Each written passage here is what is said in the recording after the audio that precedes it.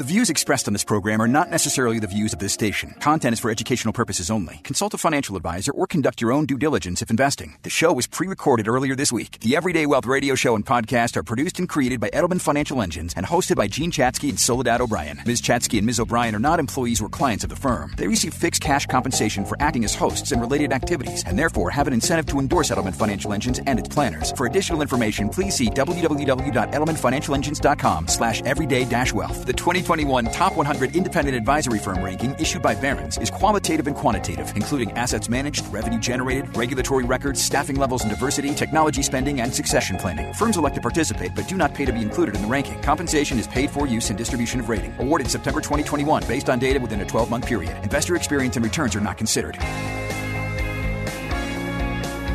At the intersection of life and money, this is Everyday Wealth with award-winning journalist Soledad O'Brien and personal finance expert Gene Chatzky. Presented by Edelman Financial Engines. Ranked by Barron's as the #1 investment advisor in the country. Now, here's Gene Chatzky and Soledad O'Brien. Hi, everyone. I'm Gene Chatzky. And I'm Soledad O'Brien, and you are listening to Everyday Wealth, sponsored by Edelman Financial Engines. It's that time of year where many of us, me included, are getting ready to send our kids back to college or to college for the first time, which means you're running to stores. And I think we tick off through all these items that we think are really important, but I'm always amazed at what we forget, and often what we forget are those things around estate planning. Weirdly, for college kids, what are those important documents that you actually have to get done before your kids head back to college? This is something that I've just started doing because one of our conversations, Gene, a few weeks ago, we talked about all the ways you can lose access in an emergency to your kids. God forbid, should something happen. If they're over the age of 18, you actually could have huge, huge problems. So we're going to talk about that. Last week, we settled on describing the economy as being recession-ish. And recession-ish felt pretty accurate given some of the more positive economic indicators other than just GDP growth. We're going to be talking with William Lee, who's an economist with the Milken Institute, about whether or not that new term, ish, still applies, why it applies, how he would describe it. And we also could be at a point, Gene, we might have to call the markets bear-ish as opposed to straight up bear. Yeah, absolutely. We're going to deal with the question, what happens when the market comes back? In fact, things are moving so quickly that bearish may be an overstatement, at least when it comes to the NASDAQ, which has been flirting with a new bull market. The week started with the S&P opening at 41.45. That's the result of a big rebound that happened in July. If you run the numbers, what you get is the fact that we opened the week down about 13% from its peak, not the 20% that would qualify as a traditional bear market. As Soledad mentioned, this show is sponsored by Edelman Financial Engines, and every week we're guided by wealth planners from EFE. And I think that this clawback is exactly why you want to be working with a professional. If you want to make sure that your financial plan is, say, built to weather all of the different things that we're going through right now, inflation and bearish markets and recessions, whatever we want to call them, it is just time to pick up the phone and call 833-PLAN-EFE. You can also find planners at planefe.com. In early June, John McCafferty, a wealth planner with Edelman Financial Engines, was on the show. And we asked him point blank, is now the time to go to cash? Well, clearly the last few weeks have proven pretty much why you need to have someone help you. You need a planner to help you stay on track, especially if things are going crazy. If you'd sold everything, if you'd moved to cash when the market was at its low, which was mid-June, you would have missed the 13% bounce that's happened in the last 6 weeks. Before we get to John, though, we're going to talk a little bit more around some of those finer nuances around inflation and the market. So, Gene, why don't you jump right into the numbers for us? Absolutely. So in July, inflation slowed a bit. The consumer price index climbed 8.5%, 8.5% over the past year. That is a slight easing from the 9.1% rate that we saw in June. And this was due partly to falling gas and energy prices. Just to put it in perspective, we've actually seen gas prices fall every day for the last 50, which has brought some relief at the pump. We also look at what's called core CPI, and core CPI, or core inflation, excludes those volatile food and energy prices. It held steady at 5.9% over a year ago. It climbed 0.3% month over month, which is down pretty substantially from the 0.7% that we saw in June. And all of this comes on top of the jobs number that we got a week ago Friday that was surprisingly strong. We added 528,000 jobs to the economy in July, more than double estimates. It was the 19th consecutive month of job growth. The markets, of course, they didn't like this good news at all. Why? Because when the economy is running this hot jobs-wise, the Federal Reserve will keep interest rate hikes coming. But Soledad, this is a dance. The Fed wants to cool inflation and slow the economy, but not enough to tip us into recession. And even though the top line CPI slowed, they want to see a slowdown in core inflation before they take a step back from these increases. We're not all feeling this equally. We're feeling it very differently, whether we own a home, whether we've got consumer debt, whether we are investors or not. And so I think that's sort of the lens that we want to apply here. So, Jean, let's bring in John McCafferty. John, welcome back. Nice to see you. Jean, just a moment ago, was giving the inflation numbers for July. And as she mentioned, markets are clawing their way back, something you had said back in June. You thought that was going to happen. What's especially interesting, I think, is that it's actually not really driven by some big, piece of financial news. That's right. And thanks for having me back. It's a pleasure to see you both. As we make our way through the economic cycle, there are periods where the markets are higher, there's lower, and this is why we talk to people about maintaining a long-term perspective so that you don't miss out on these recoveries. And you're right. I mean, it might have been the recent clawback is possibly more of an emotional reaction rather than a data-based reaction. But here's my question. I get that there's core inflation and then there's inflation, but why do they tease them out? Like, why would you measure something and not include food and not include energy? Those two components tend to be a lot more volatile than the rest of the goods and services in the basket. Generally, policymakers, economists, they might opt to use headline inflation, which includes energy and food, for maybe long-term comparisons of, say, wages, wealth, rates of return, Social Security payments, whereas core inflation is a much better use for a short-term assessment of what's going on. It's less volatile because it doesn't include food or energy. Soledad, how we often talk about how we like to control the things that we can control, both food and energy. They're historically more sensitive to geopolitical events and swings in supply and demand. And if you look at what's going on right now, we've got war, right? We've got extreme weather. We've got natural disasters. We've got still the effects of the global pandemic on the supply chain.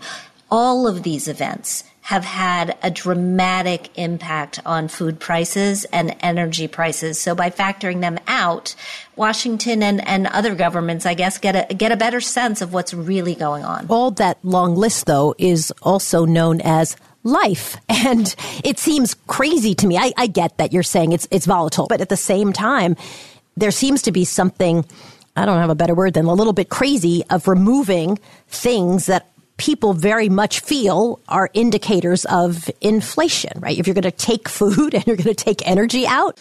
That's a great point. And I think people struggle with that. That tends to be what we consume the most of, is food and energy. It's like, well, wait a second. Why wouldn't you include that number? It can seem disingenuous when that's what we spend a lot of our money on, and yet you have a policymaker saying, no, we're not going to use that number. And you might be thinking, well, of course you're going to use the lower number. It makes you look better. The operative word here is volatility. And we're seeing it now, where maybe 3 or 4 months ago, energy was surging, and it's still higher, But right now, the average price of a gallon of gas is down about 17% from the prior month. So things are coming down. And when you're trying to make a decision based upon something that is incredibly volatile, it increases errors. An example I'll give you is with our portfolios here at Edelman Financial Engines. If we rebalanced your portfolio every time the market went up or down 1%, we'd be trading nonstop. And what that leads to, at least if you go on historical data, is inferior outcomes. And I believe the same mindset applies to why policymakers, why economists prefer to use core inflation rather than headline. It's because they can't be reactive to something that tends to be wildly volatile. And the same mindset applies to the advice we offer our clients when we talk about staying in the market. When we come back, I want to talk, John, about what your clients think when they come in. What kinds of things do you deal with, and what kind of advice are you giving clients at this moment? Jean Chatzky and I will continue right here on Everyday Wealth. Is your retirement withdrawal strategy built for a looming recession? Do you know which accounts you should draw from first? What are common pitfalls? How can you minimize your tax bite? I'm Isabel Barrow, Edelman Financial Engine's wealth planner and co-host here on Everyday Wealth. I invite you, our listeners, to join Edelman Financial Engines on Tuesday, August 16th at 2 p.m. or 8 p.m. Eastern for our timely virtual event, Recession and Your Retirement Withdrawal Strategy. You can register for free at planefe.com. We'll look at financial pitfalls to avoid and how to help make sure your financial plan is built to last. Whether it's sequence of withdrawals, when to start taking Social Security, or staying diversified, we'll help you understand the steps you can take to make sure your financial plan can work for you. Don't miss this important virtual event. Join us for Recession and Your Retirement Withdrawal Strategy on Tuesday, August 16th at 2 p.m. or 8 p.m. Eastern. There's no cost to attend and no obligation. Register now at planefe.com. That's planefe.com. Now back to the show. Hey, everybody. I'm Soledad O'Brien here with Jean Chatzky, and we're continuing our conversation on the different types of inflation with Edelman Financial Engine's wealth planner, John McCafferty. John, nice to have you with us. You were walking us through a moment ago of the different types of inflation, headline inflation, core inflation. Talk to me a little bit about how you walk people through what is pretty complicated, I guess, because it's really very different measures. My job, my role is to really try to simplify these things and really get people to focus on their personal economies. And the question I've asked my clients is, has your lifestyle been compromised in any way because of what's going on out there? What I've been telling my clients is this is really just the process of getting back to normal. I'm not here to change the definition of a recession, but I've recommended my clients in this environment, because it's so different, maybe consider replacing the word recession with normalization. Because remember, last year, the United States economy expanded by about 6%. We haven't done that since Lyndon Johnson was in office. So this is incredibly rare. And I would argue when the United States economy expands by 6%, we're only going in one direction from there, and that is down. At the same time, we're at a 50-year low for unemployment. That's not normal. What's more typical historically in the United States is an unemployment rate of 5%. This is how I help my clients. If you just run the numbers, how many more people would need to lose their jobs just to get back to normal? About 5.5 million. So people I'm speaking with, people I'm working with have a plan. And yes, they have been frustrated with the ups and downs of the market. It just speaks to having an advisor, having a plan, who's been in the trenches, who's seen things like this in the past, and who's going to give you consistent advice so that you don't make exaggerated moves one way or the other. That is a great way of framing it, John. I think the best way I can help protect you is getting you to pay closer attention to your personal economy. Exactly how do you spend your money? Literally break it down to, all right, how much do you spend at the grocery store? How much do you spend at the gas station? Is it really that large a percentage of your total expenses? And that way you actually know. And I've done that with my clients. And I've had that conversation where we look at what's going on in their lives, specifically with them, and we dissect or we separate the fact that in the media, it seems people are struggling. But then we take a closer look at their situation and they're fine. That's really, to me, the best way to protect someone. Let's switch gears for just a sec. So last week we talked about how we were feeling recession-ish. The definition here is, and what we're talking about is that the economy contracted 2 quarters in a row. And then the jobs numbers that I was talking about at the top of the show came out and blew expectations away, which means the ish is dominating the recession. We are probably not in a recession. We're going to talk with William Lee from the Milken Institute more about all of this. But before we get to him, John, let's talk about the markets. I mean, July was the best month that we have seen so far this year, with the Dow up 7%, the S&P up 9%, the NASDAQ up 12.5%. I mean, can we expect this to continue, or is that not what we should be focused on? I don't think it's what we should be focused on. To try to predict what's going to happen next in the stock market or the bond market or any market is almost impossible. I would say it is impossible. So this is why we talk about the importance of being a long-term investor. Maintain your allocation as long as it's suitable for your risk tolerance, for your time horizon, for your goals. That's really what you should be focusing on, and try to block out some of the negativity or the uncertainty that's being floated around out there. This is why having a plan, a consistent plan, getting consistent advice, and really sticking to that plan, as maybe generic as that sounds, that's really what you want to be doing in this environment. Is this a bear market? Well, technically, yes. I mean, the market did correct by 20%, and that meets the definition of a bear market. And we technically have had 2 quarters of declining GDP, which meets the technical definition of a recession. Yet we're sitting here talking about bearish and recession-ish. And I think it just speaks to just the combination and the cross currents of what we're walking through right now. With all this volatility, sometimes people can overlook the fact that when stocks go down, that's not really a negative thing. It means they're actually going on sale. And when you work with a planner like myself, one of my colleagues at Edelman Financial Engines, I think we can really offer perspective when it seems the stock market is working against you. And in the long run, it might be doing you a favor and giving you an opportunity to, as they say, buy low and eventually sell high.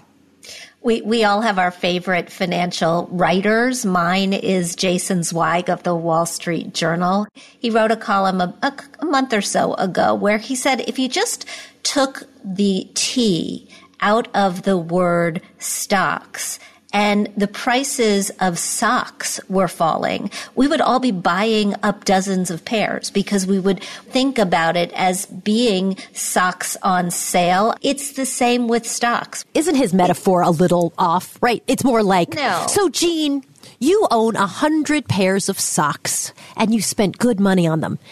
You think they're worth a lot. You're hoping to pass them along to your children one day because they're going to build your wealth. Suddenly, all of your socks are worth a lot less. The good news is, seems like there's a sale on socks.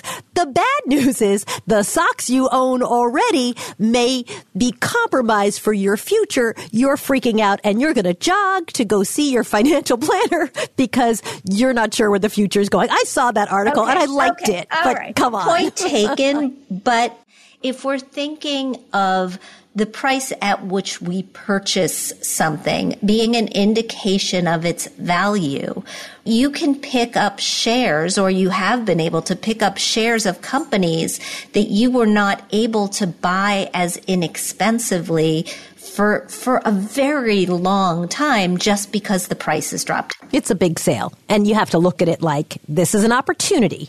And freaking out rarely is helpful when this is going down. In life, freaking out is rarely helpful in life. Very true. Whether it's socks or stocks, I mean, you're not the first person or the first generation of people to face a downturn in the market. And thankfully, this one has been, by historical standards, not all that bad. What likely augmenting the pain is what we've talked about before, where you're experiencing that pain at the pump or maybe that pain at the grocery store. But definitely, stocks were, and you could argue maybe still are on sale. And there again, if you're a long-term investor, keep doing what you're doing, keep adding to your 401k. If you have a general investment account and you have some extra cash, invest suitable amounts. I'm not saying unload your cash reserves. Definitely don't do that.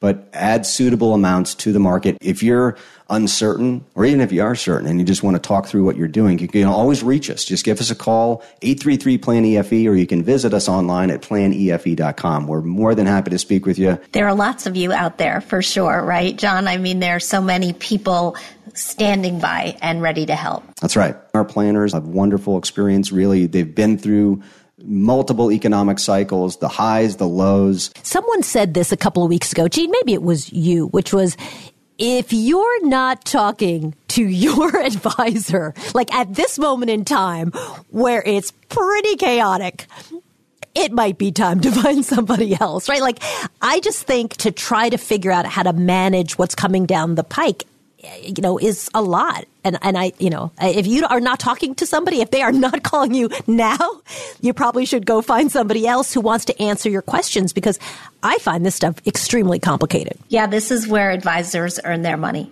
100%, right? When we get into situations like this, and I agree with you that if you're working with somebody who hasn't reached out to you during the last few 6-8 months of volatility. He's just not that into you. When we return, we're going to be talking with William Lee. He is an economist from the Milken Institute, and he believes that we're in for mostly a white-collar recession. Just what does that mean? We will ask him. I'm Jean Chatzky with Soledad O'Brien. You're listening to Everyday Wealth. Is your retirement withdrawal strategy built for a looming recession? Do you know which accounts you should draw from first?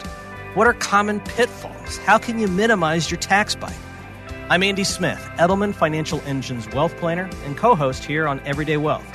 I invite you, our listeners, to join Edelman Financial Engines on Tuesday, August 16th at 2 p.m. or 8 p.m. Eastern for our timely virtual event, Recession and Your Retirement Withdrawal Strategy. You can register for free at planefe.com, and we'll look at financial pitfalls to avoid, how to help make sure that your financial plan is built to last, whether it's sequence of withdrawals, when to start taking Social Security, staying diversified. We'll help you understand the steps that you can take to make sure that your financial plan can work for you. So don't miss this important virtual event. Join us for Recession and Your Retirement Withdrawal Strategy on Tuesday, August 16th at 2 p.m. or 8 p.m. Eastern. There's no cost to attend, no obligation. So register now. planefe.com. That's planefe.com. And now back to the show. Hi, everyone. I'm Jean Chatzky here with Soledad O'Brien, and you're listening to Everyday Wealth, brought to you by Edelman Financial Engines.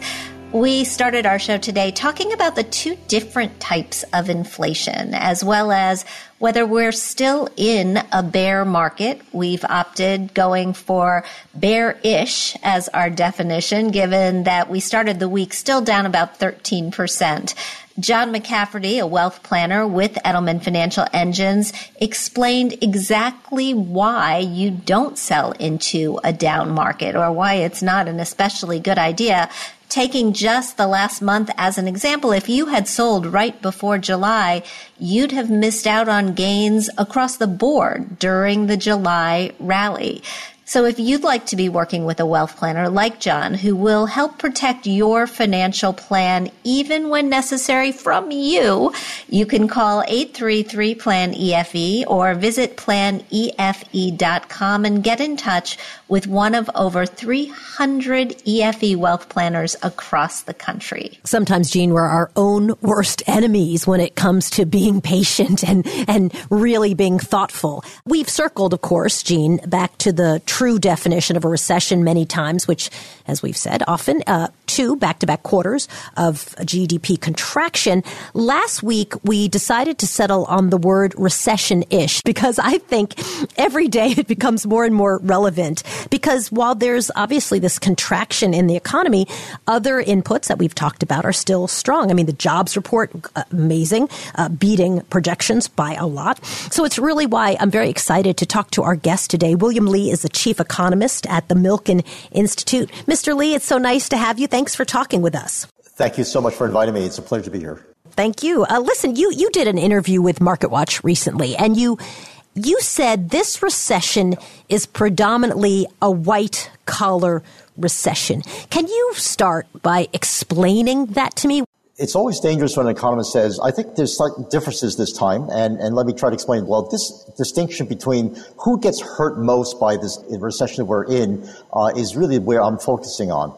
Traditionally, for decades now, we've always thought the people who are most vulnerable to a downturn, a recession or worse, would be people whose employers view their employees as transactions people. That is, people that they can get rid of quickly and they can hire back quickly if they need to. And traditionally that's been the blue-collar worker, the warehouse worker, the truck driver, people whose relationship with their employer that's based purely on transactions. Well, right now, it seems like the labor market has turned considerably post-COVID. The workers most desired and in shortest supply are the warehouse workers, the blue-collar workers. Whereas on the flip side, in the past, the white-collar worker, someone who takes a while to get on board, someone who's got some skills like accounting and other office management skills, they have always thought to be protected because employers were hesitant to get rid of them at a downturn because it took time to reacquire. Well, what's happened post-COVID is that a lot of companies have increased their investment in productivity, raised the requirements for the workforce to the point where the low-level white-collar worker, the data entry person who is doing relatively menial office chores, that person is become much more of a transactions person now in the eyes of this company. So what I think is going to happen this time, and the evidence seems to be shouting that way, is the most desired workers to hang on to during a downturn are the truck drivers, the Amazon warehouse workers, who, by the way, the Amazon warehouse worker today is not just anybody who can drive a forklift, but someone who can actually operate that massive computer panel to handle all that automated equipment getting stuff from one place to another. So you've got a huge shift in that labor force. And what's happened is that Chair Powell has talked about, my God, this is such a tight labor market. There are 2 vacancies for every unemployed person. How many times have you heard that? We've heard it so many times. When we first started talking about the gig economy, we talked about it as if it was going to be just a moment in time. And as the years have gone by, it's become very clear that this is something that has staying power. As you look at this shift in the desirability of blue-collar workers over white-collar workers, is this a trend that you think has legs, or is this just a moment? It's part of the pendulum readjusting itself. The pendulum went too far in one direction. It became almost for a decade or two totally undesirable to be a blue-collar worker, a truck driver, or in one of the trade crafts. And so we have a shortage of people there, but the demand has grown, and it's grown in a much more sophisticated way. So I think this shift is something that's permanent and will be much more long-lasting and will continue to have very profound changes in the increased vulnerability of certain occupations as they become more commoditized and pushed out to the gig economy, and others will be brought into that relationship kind of employment that we saw in the past that was exclusively white-collar workers. We're talking to William Lee. He's the chief economist at the Milken Institute. And I coined the term recession-ish because it always felt to me that we were always kind of hedging and hawing and humming around where we were exactly. Do you think that is accurate? And where do you think it goes? I mean, it seems like there's so much contradiction in all of these various inputs that we get to figure out where the economy really is. But it feels like it's all over the place. How do you see it? Soledad, I love your term recession-ish. Right now, the Federal Reserve is worried that we have way too high inflation that has spread into those persistent core sectors like rents and medical care and other like mechanical services, like automotive services. Those have been growing, and even with the latest report, continue to grow. And what the Federal Reserve is trying to do is to say, we are going to nail inflation back down to 2% and do whatever it takes.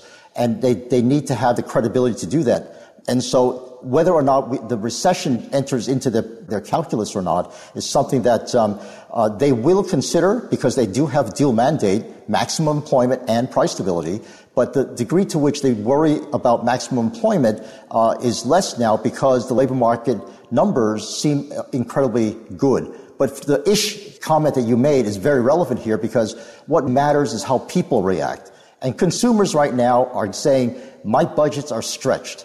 I can't spend as much as I want to. In fact, I have to shift my spending onto the necessities of life, like gasoline and food and housing. That's where we're going to get the slowdown that will make the ish much more in the direction of downturn and a traditional recession. And that's what the Fed is going to be on the watch for.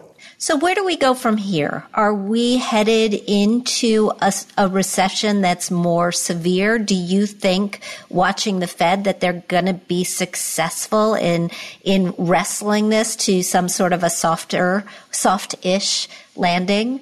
Well, Jean, it's going to be a race between how fast inflation comes down and how many layoffs have to be induced in order to let that happen, and to reassure the Fed the downturn in inflation will be permanent and lasting. And that is a question that no one can answer, because, quite frankly, a lot of it depends on where the global supply chain is. To what extent will we be able to get goods and services on track again? And right now, I don't have high hopes for that. And that's why a lot of people are betting on the onshoring of supply chains to try to have more security and safety and soundness in those supply chains. Whether or not we have a full-blown recession now, we will have one eventually. So how do consumers make sure that they are prepared, or at least as prepared as we can be? The only way to survive a recession is to have financial buffers. So the trick is to be literate enough about our financial world to know that you not only have to save money, but you know how to put it to work in a way that would best serve you in an emergency or in times that are very difficult, especially when layoffs start to accumulate. William Lee, you make a great point, which is information, and access to information is absolutely key. And there are great resources, right? As you have mentioned, Milken Institute itself has lots of resources to help people who are trying to become more financially literate. And of course, Edelman Financial Engines has hundreds of wealth planners if you just feel like you need someone to walk you through. So William Lee, the chief economist at the Milken Institute, nice to talk to you. Thank you so much for joining us. Thanks for having me. Pleasure to be here. Thank you, William. Is your retirement withdrawal strategy built for a looming recession? Do you know which accounts to draw from first? What are the common pitfalls? How can you minimize your tax bite? Join Edelman Financial Engines on Tuesday, August 16th at 2 p.m. or 8 p.m. Eastern for a timely virtual event, Recession and Your Retirement Withdrawal Strategy. You can register for free at planefe.com. They'll look for financial pitfalls to avoid and how to help make sure your financial plan is built to last. Whether it's sequence of withdrawals, whether to start taking Social Security or stay diversified, they'll help you understand the specific steps that you can take to make sure your financial plan is working for you. Join Edelman Financial Engines for Recession and Your Retirement Withdrawal Strategy on Tuesday, August 16th at 2 p.m. or 8 p.m. Eastern. There's no cost to attend and no obligation. So register now at planefe.com. That's planefe.com. Hey everybody, I'm Soledad O'Brien here with Jean Chatzky, and we are turning the corner on summer. How sad is it to say that? Very soon, freshman college students will be heading to college for the first time. Today, actually, I take I have twins, but he's technically the younger twin, school shopping because there's a bunch of stuff we have to get before he leaves home. I have already done towels and sheets, and now we're going to finish the whole clothing thing, get all that done. But there's actually a list around your estate planning, really, for your kid. You know, most of the time we think of the to-do list where dorm room, supplies for school, and we don't think about these things that are really, really essential. So we've asked Erin Smith to join us. She's the Director of Estate Planning with Edelman Financial Engines, and she has a great advice for the parents of college students who might be going off for the very first time, but not even necessarily the first time. Because I think if anybody missed this the first time around, I now have a junior and a senior. And it's Erin's advice that has really helped me think about how to protect them legally and otherwise through estate planning. And I think, Soledad, this is relatively new. So my youngest child is 25, which means she graduated from college 4 years ago.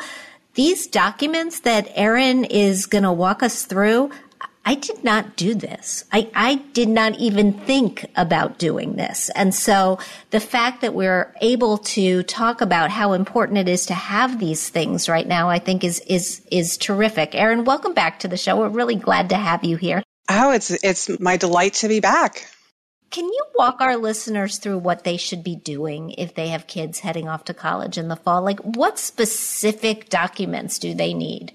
So there are 3 really important documents that all adult age college students need. So they themselves need a durable power of attorney. They need a power of attorney for healthcare. This is sometimes called an advance directive, and it's sometimes called a healthcare proxy. And then they also need a HIPAA authorization because they are a legal adult. And because they're a legal adult, mom and dad don't have the ability to make financial decisions or healthcare decisions for their adult child, even if they're in college. We started having this conversation with my daughters, who are now almost 20 and 21. In our conversation, Erin, a while back, it was the first time I thought about, like, oh my gosh, if something happens while they're at school, who knows what could happen if you're not physically there. So if you don't mind, I'd love to walk through those 3 items and explain to us why they're so important. So start with the durable power of attorney. Why is it so important? So durable power of attorney is a document where your college student is going to be appointing another person to make non-healthcare decisions on their behalf. These are things like banking transactions, signing income tax returns, entering into or canceling apartment leases, and even something like canceling a streaming service. So it's everything other than healthcare. And this is a really important document because in the absence of an agent named under a durable power of attorney, there's no one who has authority to act for your college student. And so if your college student becomes unable to make these non-healthcare decisions for himself, say he's in an accident, there's no one who can make these decisions. And so mom or dad are going to have to petition the court to be appointed as a guardian. And this is an expensive and it's a time-consuming process that you want to avoid whenever you can. I had sort of thought that, well, I'm the mom. Someone's going to call you and say, hey, my goodness, something has happened, and it would all just sort of fall right back onto the parents. But that, in fact, is not the case. It's not the case with healthcare decision-making or even non-healthcare decision-making. So you need a person to make those decisions for healthcare as well, right? If your child is in that accident, ends up in the hospital, they are unable to decide what they want to do. You have to be appointed to be that person for them. The third item is the HIPAA authorization. I actually think I did do this for my kids when they went off to school because I think the school required it. Is this the most common of these forms? And what does it do? So the HIPAA authorization is in tandem with your healthcare power of attorney. So your healthcare power of attorney is when the child is designating a person to make healthcare decisions for them if they're not able to. But the HIPAA authorization is where the adult child is allowing mom or dad access to their medical information. Because you would think if you were a healthcare representative making healthcare decisions for your child, that you would also automatically have access to his medical records, and that's not the case. So these are two documents that are separate, but they work in tandem together. We're talking to Erin Smith. She's the Director of Estate Planning at Edelman Financial Engines. So as you guys know, because I blather on about it all the time, I'm in the process of finishing up my estate plan. Actually takes quite a while to work through it. And I'm curious, Erin, I know that you work on a team with other estate planning attorneys in support of your clients. Is that typical? Is that how it usually works? Do most financial advisors have attorneys on their team that they can reach out to connect their clients to? We approach it differently with our clients. So we have estate attorneys in-house that are there for guidance. I am one of those. And we also have a support team behind us. So we don't give legal advice, but we are happy to provide education to both parents and to adult children. And so we sit down with clients and with our planner and we talk through the process. And we can even give you a referral out to an estate planning attorney if you need one. And we'll sit down together with you and your estate planning attorney. Very importantly, we will review all of the documents that your attorney produces and sends to you just to make sure that everything's in check. It's just a second set of eyes. And that everything that is in your estate plan is based on your wishes as you've expressed those to us. So as we've had conversations with you and your planner, we know what your wishes are, and we can just have a second set of eyes and make sure that your documents reflect that. And really importantly, this isn't something that's reserved for clients with $10 million invested with us. This is just part of being an EFE client. Erin, this is why we wanted you to come back on. If parents are not thinking about this until they actually need it, it is much, much, much too late. And you've just made what is already a stressful situation much worse. So just a nudge for all of you who are listening to take care of this. Certainly having the conversation with your child before he goes off to school or she goes off to school, as if something happens to you, do you want us making healthcare decisions for you? If maybe mom and dad are divorced, which parent would you like to make healthcare decisions for you? Do you want it to be mom or dad? Because it can get a little complicated if it's both. Same thing with the non-healthcare decisions. We've kind of been talking about college students, but these documents, this durable power of attorney, the healthcare proxy, and the HIPAA authorization, this applies to all young adults, whether they're in college or not. So this is really for anyone over the age of 18. And Erin, it's also great that the clients that you work with get advised on these circumstances and the documents that they should have, which is one more reason to call your own advisor if you do have somebody that you're working with that you like. But if your advisor hasn't mentioned this to you, it may be time to look for somebody else. And if that's the case, you can give the folks at Edelman Financial Engines a call at 833-PLAN-EFE or visit planefe.com. Erin, thank you so much for being with us today and giving us a little jolt of reality. You are very welcome. It was my pleasure. And that's our show for today. A big thank you to Erin Smith and to John McCafferty, of course, and William Lee for joining us. If you've got a question or a topic that you'd like us to discuss, we'd love to talk to you on the air. Just visit everydaywealth.com and submit your question. And together with an EFE Wealth Planner, we'll talk with you about potential solutions, all very personal to you. If you want to catch a show that you missed, you can always listen to the podcast. Oftentimes, the podcast actually has a full interview with our guests that we aren't able to air on the radio due to time constraints. You can download our podcast at everydaywealth.com or wherever you stream your favorite podcasts. And if you like what you hear, please subscribe, leave us a review. We love hearing what you think. Have a great week, everyone. We'll see you next time. Everyday Wealth with Soledad O'Brien and Gene Chatzky is sponsored by Edelman Financial Engines. Listen in each week to hear fresh and compelling insights and strategies to help you elevate your financial potential. To learn more, visit our website, everydaywealth.com. Find our show wherever you stream your favorite podcast.